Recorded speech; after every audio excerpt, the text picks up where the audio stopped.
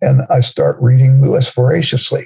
And I read Surprised by Joy, his autobiography. And that's the book that hooked me, because he talked about the deep longings of his heart and the quest to find the object of that longing. I knew the longings existentially.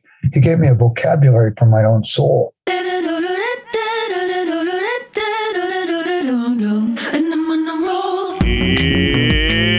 It's watering time, everybody. It's time for Apollos Watered, a podcast to saturate your faith with the things of God so that you might saturate your world with the good news of Jesus Christ. My name is Travis Michael Fleming, and I am your host. And today on our show, we're having another one of our Deep Conversations. Have you ever known someone that you look at as just plain wise, who you just want to hang out with and really soak in everything that they have to say because you know that they typically care about you and they have something important to say? That is our guest for today, Jerry Root. I met Jerry several years ago. I was told about this group that Jerry had that met at his home on Thursday evenings, where these guys would get together and talk about poetry and talk about the Christian life and just fellowship together. In interacting with him, I realized that he broke the mold of so many different stereotypes I had in my mind of what a man of God could be. I mean, he was so broad. He knew so many different things about so many different subjects. I mean, he's a former college football player who says he had read probably 6 books before he ever went into college. He became a pastor and then a scholar of C.S. Lewis and an evangelist, an evangelism professor. He just retired not too long ago, and he might be retired, but it doesn't mean that he isn't doing things. In fact, he's probably busier than he's ever been. He's speaking, helping people to meet Jesus, and speaking to guys like me. He's never lost this down-to-earth warmth and care for people. He is one of my favorite people, and I was excited to have him on the show because I really do just simply enjoy talking to him. And our conversation was fantastic. It focused on one of my other favorite people, and that's C.S. Lewis. We also talked about evangelism and how do we introduce people to the Savior. But in many ways, this conversation is about the Christian life, about what God wants for us and how God can use people like C.S. Lewis to open our worlds to what God is already doing, to see how God is at work and calling us to a dynamic faith in every area of life. We're able to have conversations like this one because of listeners and supporters like you. As I've said at the onset, just the beginning of November, we are in our end of the year giving campaign so that we might finish 2022 well and really springboard into 2023. We set our goal high to raise $50,000. And praise God, we have already raised over $23,000. We are almost at the halfway point, which means we have $27,000 more to go to get us across the finish line. To those who are already supporting us, thank you. If you're still sitting on the fence, though, here's an incentive. Your one-time gift of $50 or more will enable you to receive a book from us. It could be either Beautiful Community by Erwin Entz, or Restless Devices by Felicia Wu Song, You Are Not Your Own by Alan Noble, The Wisdom Pyramid by Brett McCracken, and the just released book by Jim Wilder, Escaping Enemy Mode. These are fantastic books. We love them for a variety of different reasons, and I guarantee that they're going to help you in your Christian walk. Whether it's Jim Wilder in learning about how we get into enemy mode with the people that we love and interact with and how we get out of it, or it's learning how our cell phones shape us and how we need to put them to the side and put parameters upon them, or whether it's Brett McCracken and showing how we have this wisdom pyramid that we operate from and what we really need at the foundation, like the food pyramid, where we have the best foods at the bottom and then we have the junk food at the top.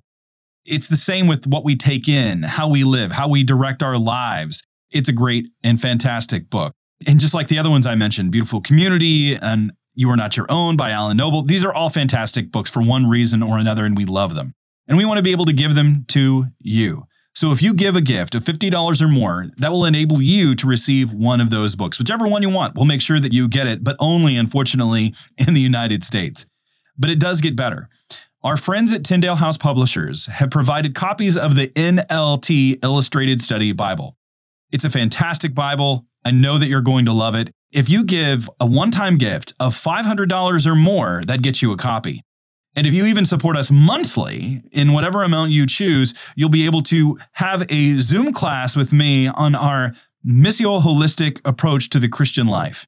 And that's our God-centered study on finding God's mission for your life today in our chaotic and confusing world. Simply go to apolloswatered.org, click the Support Us button, and you'll be glad to know you have made a difference in the lives of others. But enough about that. Let's get to my conversation with Jerry Root. Happy listening.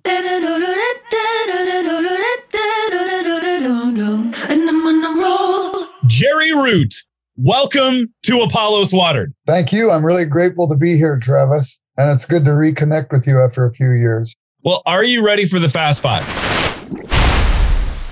I don't know if I'm ready for anything. I used to be an athlete. I used to be relatively fast, but now I'm old and I need a cane. Can I walk through the Fast Five with a cane? You can walk through the Fast Five with a cane. So it is kind of in between seasons as we're recording this, but I'm going to ask you this: pumpkin spice or peppermint mocha? I think I'd go with the pumpkin spice. It's a little more subtle in its flavors and so on. I like subtlety. How about this question? You are a man when fill in the blank. You're a man when you can look at your own mistakes, own them, ask forgiveness where you need to ask forgiveness, learn from your failures, and grow so you don't make those same mistakes again. That's really good. I thought you were going to say bench press 400 pounds. I like the first answer, though. That's really, really good on owning your mistakes. That's actually very, very good. Now, how long were you a teacher for? I know you've retired from teaching. Well, retired, and I put air quotes around that because you're still teaching. But how many years were you in the classroom? Well, I was a pastor for 23 years, mostly in college ministry. But in those 23 years, I was an adjunct professor all through for 16 of those years. And then I became a professor full-time for 25 years and was a full professor at Wheaton College. That's a long time. Yeah, that's a long time. Because when I retired from Wheaton College, I got a call from the archaeology department and they told me they had shelf space for me. Because you're a fossil? Put on a little bit of weight, so I thought the shelf might cave in. So since you've been a professor, what's the funniest classroom experience you've ever had? It was when I was lecturing one time and a student came up to me while I was lecturing and whispered in my ear. And then he went and sat down and I had to turn around and pull up my zipper. I laugh at that because I was speaking at a camp of high school students, and I was doing a Q&A where they would pass questions up and I'm reading the questions out loud, and it says, Travis, your zipper is down. I was in front of everybody. So yeah, that was quite embarrassing. And I've had that actually while I was preaching. Someone in the back made motion and I had to definitely take my jacket off and fix that. It was embarrassing. So embarrassing. Okay. Number 4, if you could own a pub, I mean, you're a C.S. Lewis scholar, you love Tolkien, you love the Inklings, but if you could own a pub, what would be the name of the pub and where would it be? Well, I already do own the pub. What? Yeah, it's in my basement. I have a full Irish pub in my basement. I live on Shady Lane, so we call it the Shady Lane Pub. I'm a shady character on Shady Lane. Next time you're by, I'll take you down to the Shady Lane Pub. I know the owner. The drinks are free. I like that. Shady Lane Pub. It's interesting. The Eagle and Child is for sale. Is it for how much, though? I don't know. You should call them and see. Maybe you could do your podcast from the Eagle and Child. Wow. That would be interesting. Oh, that would be very interesting. Okay, number 5. Here we go. Craziest ministry experience you've ever had. You could go so many ways with that. You know, these things that happen and you say, wow, there was some real coincidence there. Just a coincidence. Don't let it build your faith, you know, that sort of thing. But you also have ones where you see people do stupid things. I was out sharing Jesus with people the night before the Rose Parade. And the Colorado Boulevard in Pasadena, it's like there's 1 million people out there. And we were walking through Pasadena City College, and we saw this guy lying in his own vomit. And we picked him up, and we started cleaning him off, and we put him on a bench and so on. And we started sharing Jesus with him. As soon as we started sharing Jesus, he started cussing us out. He was so angry. He says, "You put me back where you found me." I said, "You were laying in your own vomit. You put me back. I don't want anything to do with this Jesus stuff. So he laid him back down in his own vomit. And I think that's the way it is. Why would anybody refuse the message that the God of the universe loves them with intensity, that he's done everything to set what's wrong right in their life in Christ? And why would they want to just go back to their own vomit? It's a little bit like Pharaoh. Remember, there was the plague of the frogs. And he says to Moses, okay, I'm done with the frogs, get rid of them. And Moses says, when? And Pharaoh says, tomorrow. So he was willing to spend one more night with the frogs. I think some of the craziest things I've ever seen is how people will reject God for the mess they've made for themselves. I do stuff like that too. God help us all. We're going to take a quick break and hear a word from our sponsors, and we'll be right back. The most important Bible translation is the one you read. At Apollos Watered, we use several different translations when we're studying, preaching, or teaching. But again and again, we keep coming back to the New Living Translation, the NLT. That's why we are excited to partner together. We are united in the belief that understanding the Bible changes everything. Because if you can't understand it, then you won't read it. We want you to know the God of the Bible, to water your faith so that you will water your world. That's why we recommend getting an NLT. It's the Bible in the language we speak. It's not foreign or complicated, but up close and personal. To save some money, go to Tyndale.com. Use the promo code NLT Bibles. It will give you 15% off. There's an NLT for everyone, from kids to adults, devotional Bibles, study Bibles, and so much more. Get one today, because understanding the Bible changes everything, and the NLT is the Bible you can understand. So let's hear the Jerry Root story. I mean, as you alluded to, you're an athlete from California. You've done ministry in a lot of different ways, college students, professor, C.S. Lewis scholar. But give us the Jerry Root story. If you say I was an athlete, that's right. You have to believe it by faith now, though. I grew up in almost South Central Los Angeles. You know, Los Angeles, the original street was Olvera Street. Alameda runs right alongside of it, goes all the way to San Pedro. If you went straight south from the Central Street in LA, down Alameda, I live 3 blocks off of Alameda between Florence and Firestone. If you saw the movie Bloods and Crips Made in America, the documentary about how the gang started in LA, the first gang was called the Slauson Street Club. The police started calling it a gang. So it was a Slauson Street gang. My high school was on Slauson Street. And I played high school football with guys that got free televisions during the Watts riots. And a guy was shot in the leg at the end of my street. It's interesting, though, because they got free TV, so now I could watch color TV. It was kind of nice. It wasn't all that bad. You have to think about it. But I grew up there. People didn't go to college, many from where I grew up. Some did, but not many. I didn't really have any interest. I wanted to play sports, so I went to college to play football. And I ended up getting accepted to a school that I think at that time you had 2 options. You had to pay tuition and you had to breathe. They would negotiate the breathing part, but the tuition was non-negotiable. So I got accepted on probation.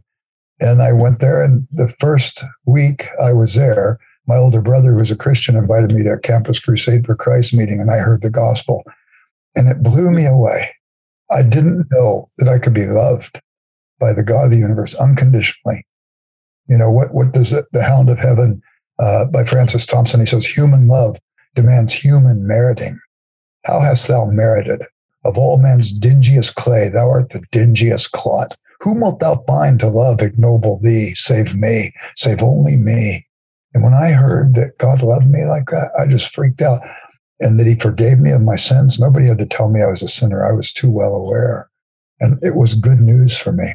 So I became a Christian, and I made it my goal to share Christ with every guy I played football with in college. And every year I'd share with them all. I saw about 15 guys a season come to faith.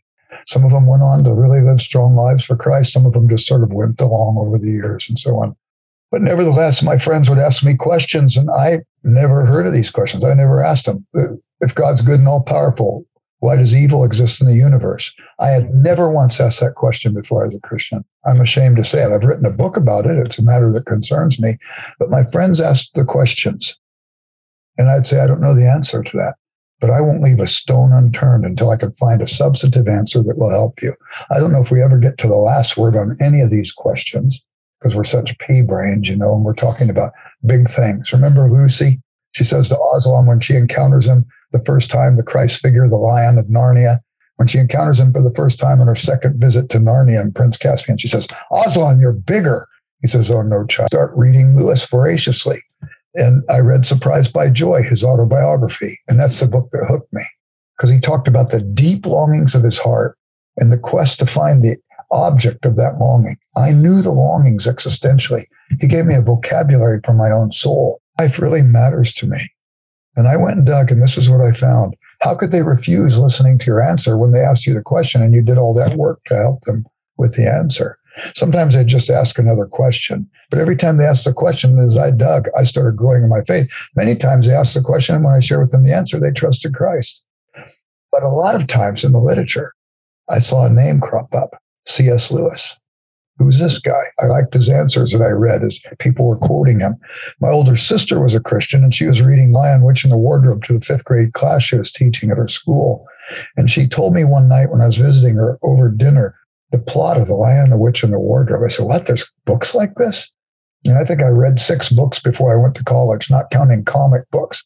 And there was a professor at Whittier College where I attended, and there were only 3 professors who I knew who were Christians. And this philosophy professor was very respected, and he was requiring some Lewis books for his classes. So I basically majored in that professor. I wasn't a philosophy major. I was a PE major, but I had enough units for a minor in philosophy, except for one Eastern religion class where I would have had that minor. But this guy really helped me too. So I go to seminary. They had the seminary I went to, Talbot Graduate School of Theology. They accepted a few students on probation. I mean, my academic interest in college was to stay eligible. I didn't know how to spell it, but it meant everything. And so the grades to keep me eligible, but not grades to get into grad school. But Talbot said they would set aside a few people that they would let in on probation because maybe God was doing a work in their life and maybe they were a late bloomer or something like that. I think I took the entire quota when I came to Talbot. They let me in. And when I got in, I did better in grad school, but I had to write a thesis. There was no way I was going to write a thesis on the use of the optative mood in the Greek text of Philemon. It just wasn't going to work. But they said I could write on C.S. Lewis. So I wrote on C.S. Lewis. So that was the first time I put pen to paper about Lewis. And then I started writing on him. Eventually, I did my doctorate on Lewis and started lecturing on him. And I used to teach a course at Biola University on C.S. Lewis. I actually taught there for about 32 years as a visiting professor. But I taught a class every semester for that. At that time, I was living in Santa Barbara. If you believe in Jesus, when you die, you go to Santa Barbara, I would drive down once a week, and every semester taught a class. I'd have 200 students in that class every semester. I had 1,600 students in 4 years in that class. And I started teaching on Lewis. I taught at him in a community college here in Illinois back when I was pastoring for 10 years, Lewis courses. And then when I came to Wheaton, of course, I was teaching Lewis every semester. And again, I've lectured on him at 79 universities in 19 different countries. It's interesting to me because I still think of myself as that inner city kid who was a PE major. We're defined by our early experience. But if nobody was interested in Lewis, I'd be all in still. And he opens more than wardrobe doors. Lewis was, for me, my skeletal structure through the liberal arts. You read Lewis, he's so persuasive, but he doesn't persuade by coercing. He persuades by standing shoulder to shoulder with his readers, and he defines and describes things in such a way that you're fascinated by the things he's talking about. So through Lewis, I started reading Homer. I started reading Plato, Aristotle, started reading the early church fathers, reading Athanasius, reading Augustine, reading Aquinas, reading Dante, my word, reading Chaucer and Milton and Philip Sidney and Edmund Spencer and Milton. Did I say Milton already? Shakespeare. All these authors, you keep reading. Then his near contemporaries, George MacDonald, G.K. Chesterton, Tolkien, Charles Williams, my heavens. And the whole thing has been a liberal arts opportunity for me, but it's been breathtaking. Every step of the way, it's filled with wonder. G.K. Chesterton once said, "The world will never starve for want of wonders, only for want of wonder."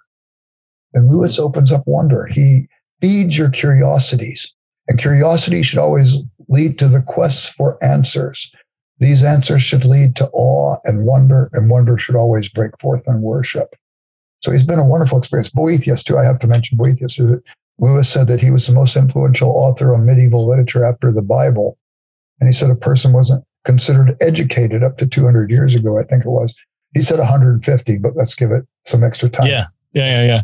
If they didn't know Boethius. And it's true. You read Milton, you read Chaucer, Chaucer has one character in Troilus and Cressida, Pander, who recounts the entire argument of the book. Dante is referring to Boethius. They're all referring to Boethius. Nobody even reads him. Nobody even knows he exists anymore. And I think the reason why is because the Enlightenment put up a mesh that filtered out a lot of these great authors of the past. We don't read them. It's unfortunate. We're bereft. It's our poverty. We're impoverished because we don't read a lot of these authors. Darkness falls, can't see my reflection at all. Caught in a web, spinning me down. So going back to C.S. Lewis for a minute, and that's one of the reasons why I wanted to talk with you. We got connected via a thing we called the Brotherhood of the Briar, which is a group of guys that would come together on Thursday evenings and discuss philosophy and poetry and just be around a fire and have fun and really just try to engage the mind. Why is Lewis such a figure that he's hard to nail down? He transcends categories, and yet people love him across the spectrum. What is it about Lewis that draws us in or draws people in? And why should we read him today? There's several things that happen there. One, he sticks with mere Christianity. So you can find people who are Orthodox, Catholic, Coptics, Protestants of all stripes, and they read him because at the core, they have something that still allows them to be called Christian, whichever branch of the Christian faith they're in. And Lewis sticks to that core. He's not afraid to talk about the fringe, but he has a difference between what he says is a sure word versus opinion. An opinion is based on probability rather than certainty. It's subject to doubt, and reasonable people could differ over matters of opinion. Lewis doesn't fight over matters of opinion, but he holds a firm ground to mere Christianity. I think that's good. The other thing, too, is that Lewis said to a bunch of students, a lecture he gave called On the English Syllabus. It's published in the book called Rehabilitations, a Lewis book that nobody ever reads, but nevertheless, it's a good book. And in that, he said to the students, "We have fulfilled our whole duty to you if we could help you see some given track of reality." We tend to be projective. We tend to project ourselves on our world, and we treat the world like a ventriloquist treats its dummy. We're basically uttering our own ideas through whatever it is we look at. Lewis says, no, you need to see this thing outside of yourself, the world outside of yourself, that you can grow into that world rather than atrophy into your own. And he has a line in his mature literary critical work called An Experiment Criticism, probably his last literary Discarded Image was his last one, but one of his last literary critical works. He says, in coming to understand anything, we must reject the facts as they are for us in favor of the facts as they are. So Lewis looks at the real world and he's describing it. And a person begins to see something of the robustness of that world, and they become interested in it, and they break out of the dungeon of self. Lewis helps us with that. Not only that, Lewis writes with such descriptive precision. He trained as a poet. He was not successful as a poet. I think his poetry is great. My academic friends don't think it's great, and they think that the fact that Lewis was rejected as a poet was a great thing because it drove him to prose, and we've all benefited by his prose. But I like his poetry. But nevertheless, he trained as a poet. A poet has to let each word count for more. You know, the narrative author can put together a paragraph to communicate an idea, and a poet will try and capture that same idea in a few words. And Lewis picks his words carefully. And there's little ambiguity with Lewis, and I think that's helpful. The other thing is he's such an imaginative author. So that even in books like Mere Christianity, he makes a propositional point and then he depicts it somehow imaginatively. And he said, the imaginative man in me is older, more continuously operative than the rational man. It's not that he's downplaying the rational side, but he loved the employment of the imagination. As a child, he was a lover of the myths. He was a lover of story, and he employs story, and he sees the value of story as well. So just to depict this a little bit, George MacDonald, an author who influenced Lewis, once said in his novel, Annals of a Quiet Neighborhood, we do not have souls. We are souls. We have bodies. You tell a child he has a soul, he thinks like anything else he has, his books, his keys, his lunch, whatever, that he can leave it behind. He thinks when he dies, he goes to the grave and his soul goes off someplace else. MacDonald says, no, tell the child he is a soul and he has a body. And when he dies, he goes to heaven and he leaves behind his body like clipped hair on a barbershop floor for those who still go to barbershops, right? Neither one of us. I say, why should I have to pay as much as that other guy over there? The barber goes, it's finder's fee. We got to find it before we can clip it. So what is the soul? And I think I could lay out proofs of the existence of the soul, the immaterial part of what it is to be human. I've read a lot of books on it and stuff like that. But basically, traditionally, we've said the soul, the immaterial part of us, has a thinking part, reason. It has a choosing part, volition. And it has a feeling part, the emotion. And even coming from an academic environment, I would suggest to you, the reason is hands down the weakest of those three. If I make a bad choice, a bad decision, my reason doesn't kick in and say, Jerry, that's stupid. You follow that line, all you're going to do is hurt yourself and hurt people who care for you. No, my reason, being weak, is marshaled by my will to start making excuses and rationalizations for the bad choice. Lewis wrote, continued disobedience to conscience makes conscience blind. Aristotle put it this way, vice is unconscious of itself.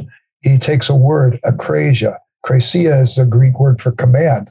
But the alpha negation, you lose command of your moral life if you make bad decisions and rationalize them. You lose moral clarity, you lose moral sight.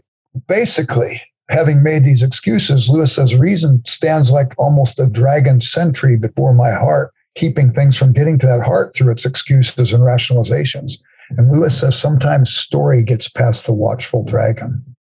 And so Lewis gains a hearing even in a skeptical world because of his use of the imaginative depictions in the stories that people who have resistance to anything to Christian faith will let down their guard, and all of a sudden they can begin to hear and see.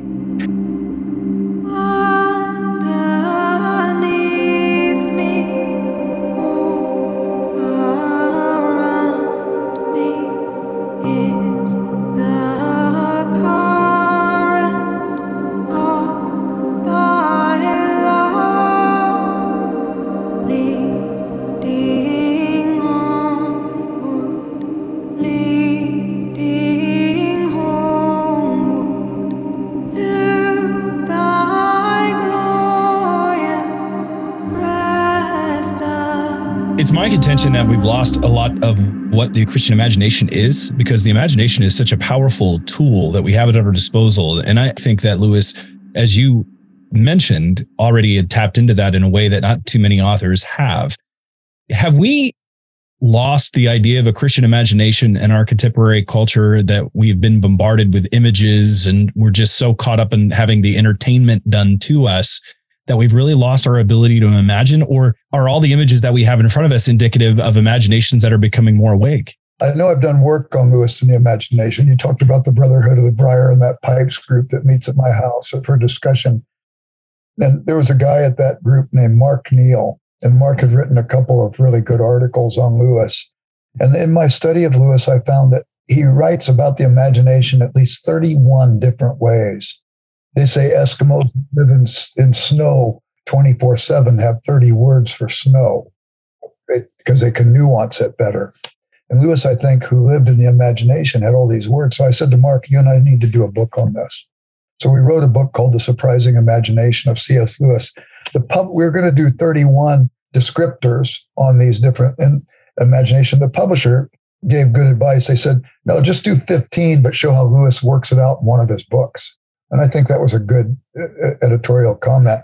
So we did with the appendix then giving the other ones that we didn't describe. But the fact that he looks at this in such nuanced ways, and all things human are fallen. So there could be broken ways that the imagination is used that are not for our good. And Lewis talks about those too. But most of them are helpful. He borrows a lot of these from different authors, but Samuel Taylor Coleridge talked about primary imagination or common sense. You have 5 gates of empirical data coming in: touch, sight, smell, taste, and hearing.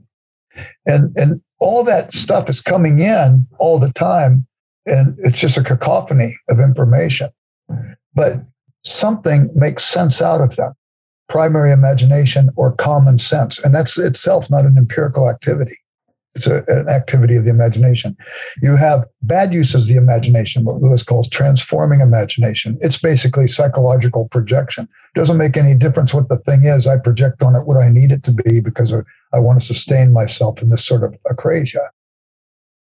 But you also have what he calls from Shakespeare, the penetrating imagination. He writes an essay, Variation in Shakespeare. Penetrating imagination seeks to go deeper into a thing. He says Shakespeare can, in one sonnet, maybe have 7 metaphors. He's just getting all around the thing, showing the nuance and the complexity. And he writes another piece called Similes in Dante, where Dante does something similar. But then he talks about the realizing imagination that he thought was a medieval form. And it's like the thing in bud that opens up to a wider flower. And the realizing imagination takes it out wider. He talks about the great thing about medieval stories is that they embellish the old things that came to them. So you take Homer's embellished by Virgil, Virgil's embellished by Boccaccio in the Decameron. Chaucer takes Boccaccio and embellishes it, and Troilus and Cressida. We do it today, but we're probably not as aware of it because we're not aware of the old material. But you take a story like West Side Story, it's Romeo and Juliet retold. You take August Rush, and it's basically Oliver Twist retold. The Robin Williams character is the Fagin character. You take Oh Brother, Where Art Thou? That's the Odyssey retold. You take Lion King. It's basically Hamlet retold. You take Bridget Jones' Diary. It's Jane Austen's Pride and Prejudice retold. Colin Firth plays Darcy, character named Darcy in both stories, in the BBC edition and the Bridget Jones thing. It's like the director's taking a 2x4 and hitting the reader or the watcher over the head by saying, I'm just retelling Jane Austen here in case you don't get it. I've got Colin Firth playing a guy by the same name in both stories. We're embellishing stories all the time. That's the realizing imagination. You've got others too, the material imagination. You've got a host of others that are very, very interesting. And as we study these things and see how Lewis nuances these things so well, then it draws us in. And it draws us in this way. Any development in thought will require some use of the imagination. A scientist begins a scientific method with a hypothesis. It's not a thing, it's an imagined thing. And then they test the hypothesis. And if they discover something, they depict what they've discovered in models. That's not the thing itself, but it's an imaginative depiction of the thing. Even theology develops along those lines as well. Walter Elwell, the theologian, used to say, all theology is approximation. And we always seek better and better approximations. You look at the history of the church. We've got the first council in Acts 15. And we see a model there. If the church wants to solve a controversy, let's get together and get more eyes on the thing if we can. But then during the Roman persecution, you had a lot of heresies that were developing. So now let's solve these things. What are we going to do? Is Jesus really God? So they met at Nicaea. It was interesting. I was just at Nicaea about 3 weeks ago. It's a fairly nondescript place, but something that still is rippling through church history happened at that place. They got together and they formed a Trinitarian understanding of biblical revelation captured in theological doctrine. But it wasn't enough because the controversy still went on. Okay, if Jesus is God, how do we reconcile the two natures of Christ, his human and his divine? So they have the Council of Constantinople in 381. They have the Council of Chalcedon in 451. And it's through this imaginative development, even of theological doctrine, to try to understand this stuff. We imagine something, then we go back to the scriptures to see if what we've imagined has merit or not. And Lewis is not afraid to do that. And consequently, then, his faith is not static and inert. It's dynamic, and it's dynamic and orthodox. It's wonderful. How do we hold on to that? I mean, how do we cultivate a similar Christian imagination now? I think, one, we have to not be afraid to ask questions and not be afraid of our doubts. I tell my students, if you have no questions about your faith, you're delusional. You think you've achieved omniscience. We're pea brains. We're trying to understand and grow. And you can't grow unless you lean into the things you don't understand. And in leaning in, you may come up with a misdiagnosis or a misunderstanding. That's why you need to do it in community. 60% of the word you in New Testament Greek is plural. Now, part of that's pragmatic, right? They didn't have printing, so people would come to the church to hear the reading of scripture and so on. So the letters were written to a community. But also, I think still it should be written to a community. We should understand it in community. None of us can do really great theology in isolation from others. We need to do it in isolation. And I would say something about that too, in light of evangelism. I don't know what this is. I remember one time I thought, I need to tell people about Jesus. And I've always had this since I became a Christian. I was talking to people about Jesus. I still do it. I have conversations every week with non-believers about faith. And so I decided I'd go to a donut shop, and I'll just talk to people at the donut shop. I got there at 10 o'clock. Nobody's at donut shops at 10 o'clock. Maybe a cop stops by for a cup of coffee or something. If you want to go to a donut shop, you go from 6 to 8 in the morning. And you see these people dropping by for their donut and their cup of mud before they go to work. And I think you could write a doctoral dissertation on the sociological subcultures of donut shops in America. There were about 8 or 10 little tables at this donut shop, chairs around them. Every day I'd go, I'd see people sitting at the same table. Same people, same table, all that stuff. I didn't have any strategy. I was a doofus. I had a heart. I was praying for the people at the donut shop. My strategy was this stupid. I thought I'd go have my Greek Bible there. I'd be reading my Greek Bible. Somebody come in and say, "What's that?" I'd say, "It's a Greek Bible." They'd say, "Oh, can I ask Jesus in my heart?" That's stupid I was. There was this guy who would come in the donut shop every day. And I would just go on Tuesdays and Thursdays. He'd come in. He looked like Walter Matthau. Remember that actor? Yeah. He looked like he'd either been weaned on a dill pickle or baptized in lemon juice. I mean, he had a scowl on his face. And he'd walk in and I'd say hi to him. He would scowl at me and he'd sit at a table just to my right every day. He never said a word to me. I'd say, hi, good to see you. And he'd say, I had it in my prayer book, the grumpy guy. One day I'm reading in my Greek Bible and all of a sudden I hear somebody say, "Can I sit here?" And it was the grumpy guy. I said, "Yeah, what's your name?" He said, "Gene." I said, "What do you do for a living, Gene?" He says, "Why? Are you writing a book?" And I made a dumb mistake. I asked too much too soon. And I realized you can ask a public question of a person, "What's your name?" And this donut shop was in Whittier, California. I could have said, "Are you from Whittier?" It's a public question. It's not intrusive. He's in Whittier. And then you listen to the answer, and the answer lets you go deeper with the next question because the answer gives you permission to ask about the data. They said, one time I met a guy. I said, "What's your name?" He said, "Peter. I was in Chicago." I said, "Are you from Chicago?" He said, "No, I grew up in Albuquerque, but when my parents divorced, I moved with my mom to Chicago." He didn't have to tell me that.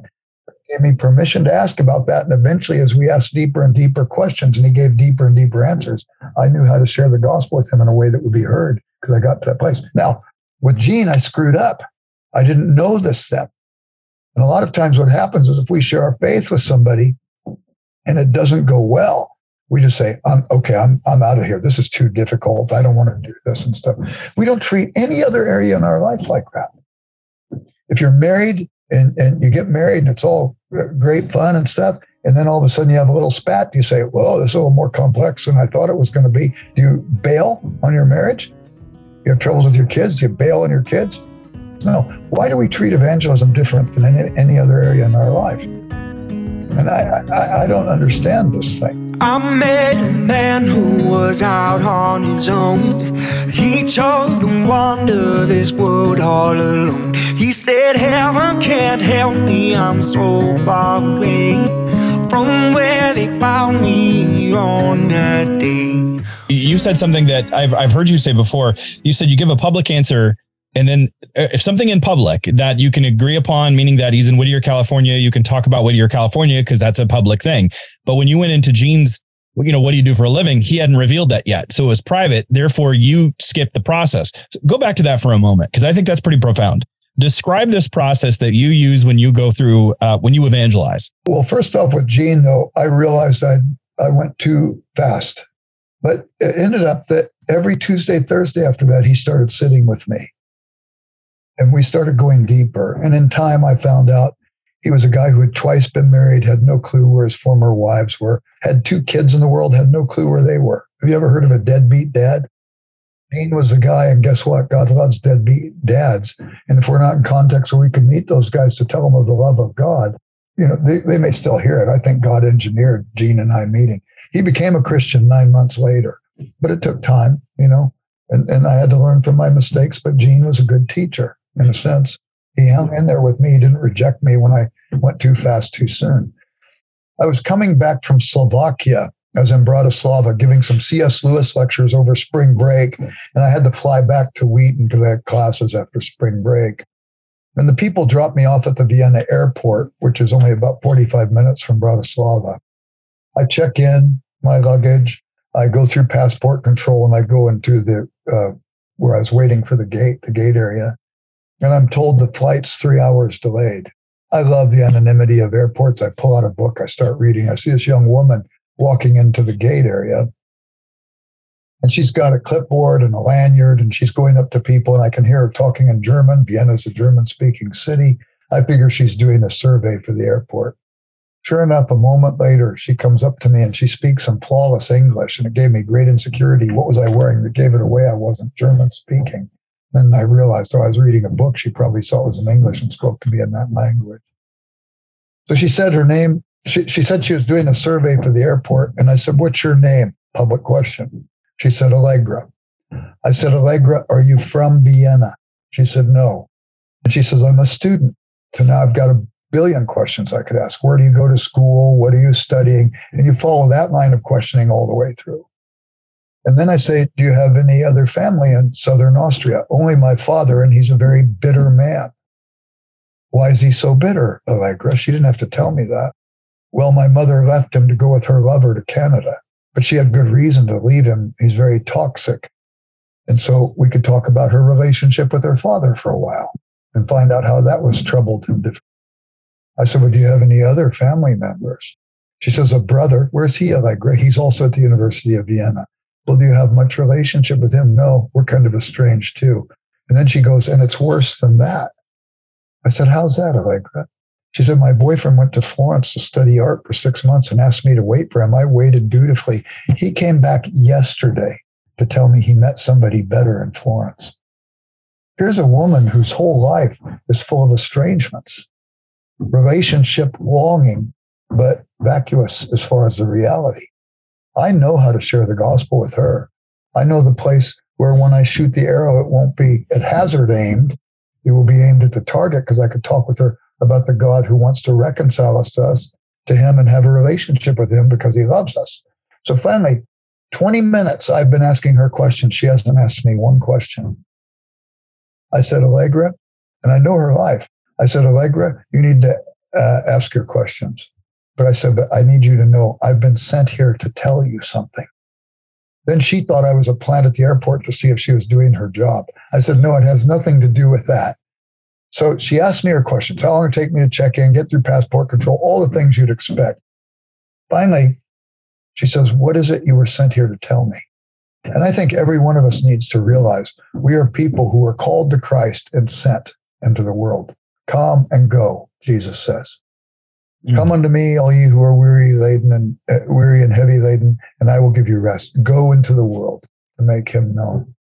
So she said, what were you sent here to tell me? I said, Allegra, the God of the universe knows you, and he loves you. Allegra, he loves you. Sometimes you have to say it 3 times for it to fit in. Allegra, he loves you, and he won't abandon you. And she just started sobbing in the airport. Loud sobs. Everybody's looking at me as if I'm torturing this poor girl, And she says to me, volunteers herself, but I've done so many bad things with my life. I said, oh, Allegra, he knows about every one of them.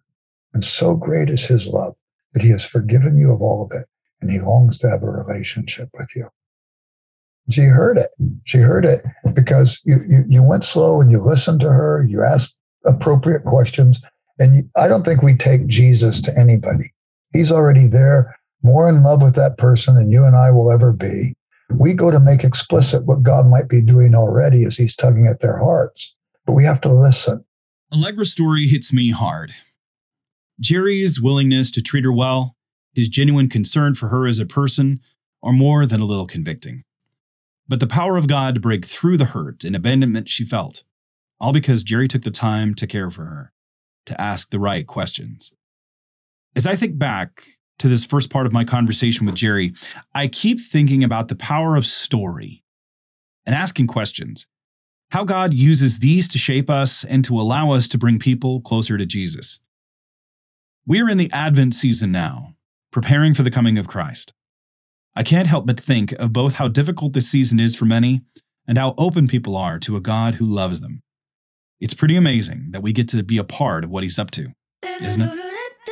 I want to thank you for listening to our show today. And as I said at the onset, please prayerfully consider supporting us and helping us meet our year-end goal of $50,000. We only have $27,000 left to go. If you want to support us, please go to apolloswatered.org. Click the Support Us button and select the amount that works best for you. I want to thank our Apollos Watered team for helping us water your world. And if you want to watch this or any other of our conversations, go to our YouTube channel. This is Travis Michael Fleming signing off from Apollos Watered. Stay watered, everybody.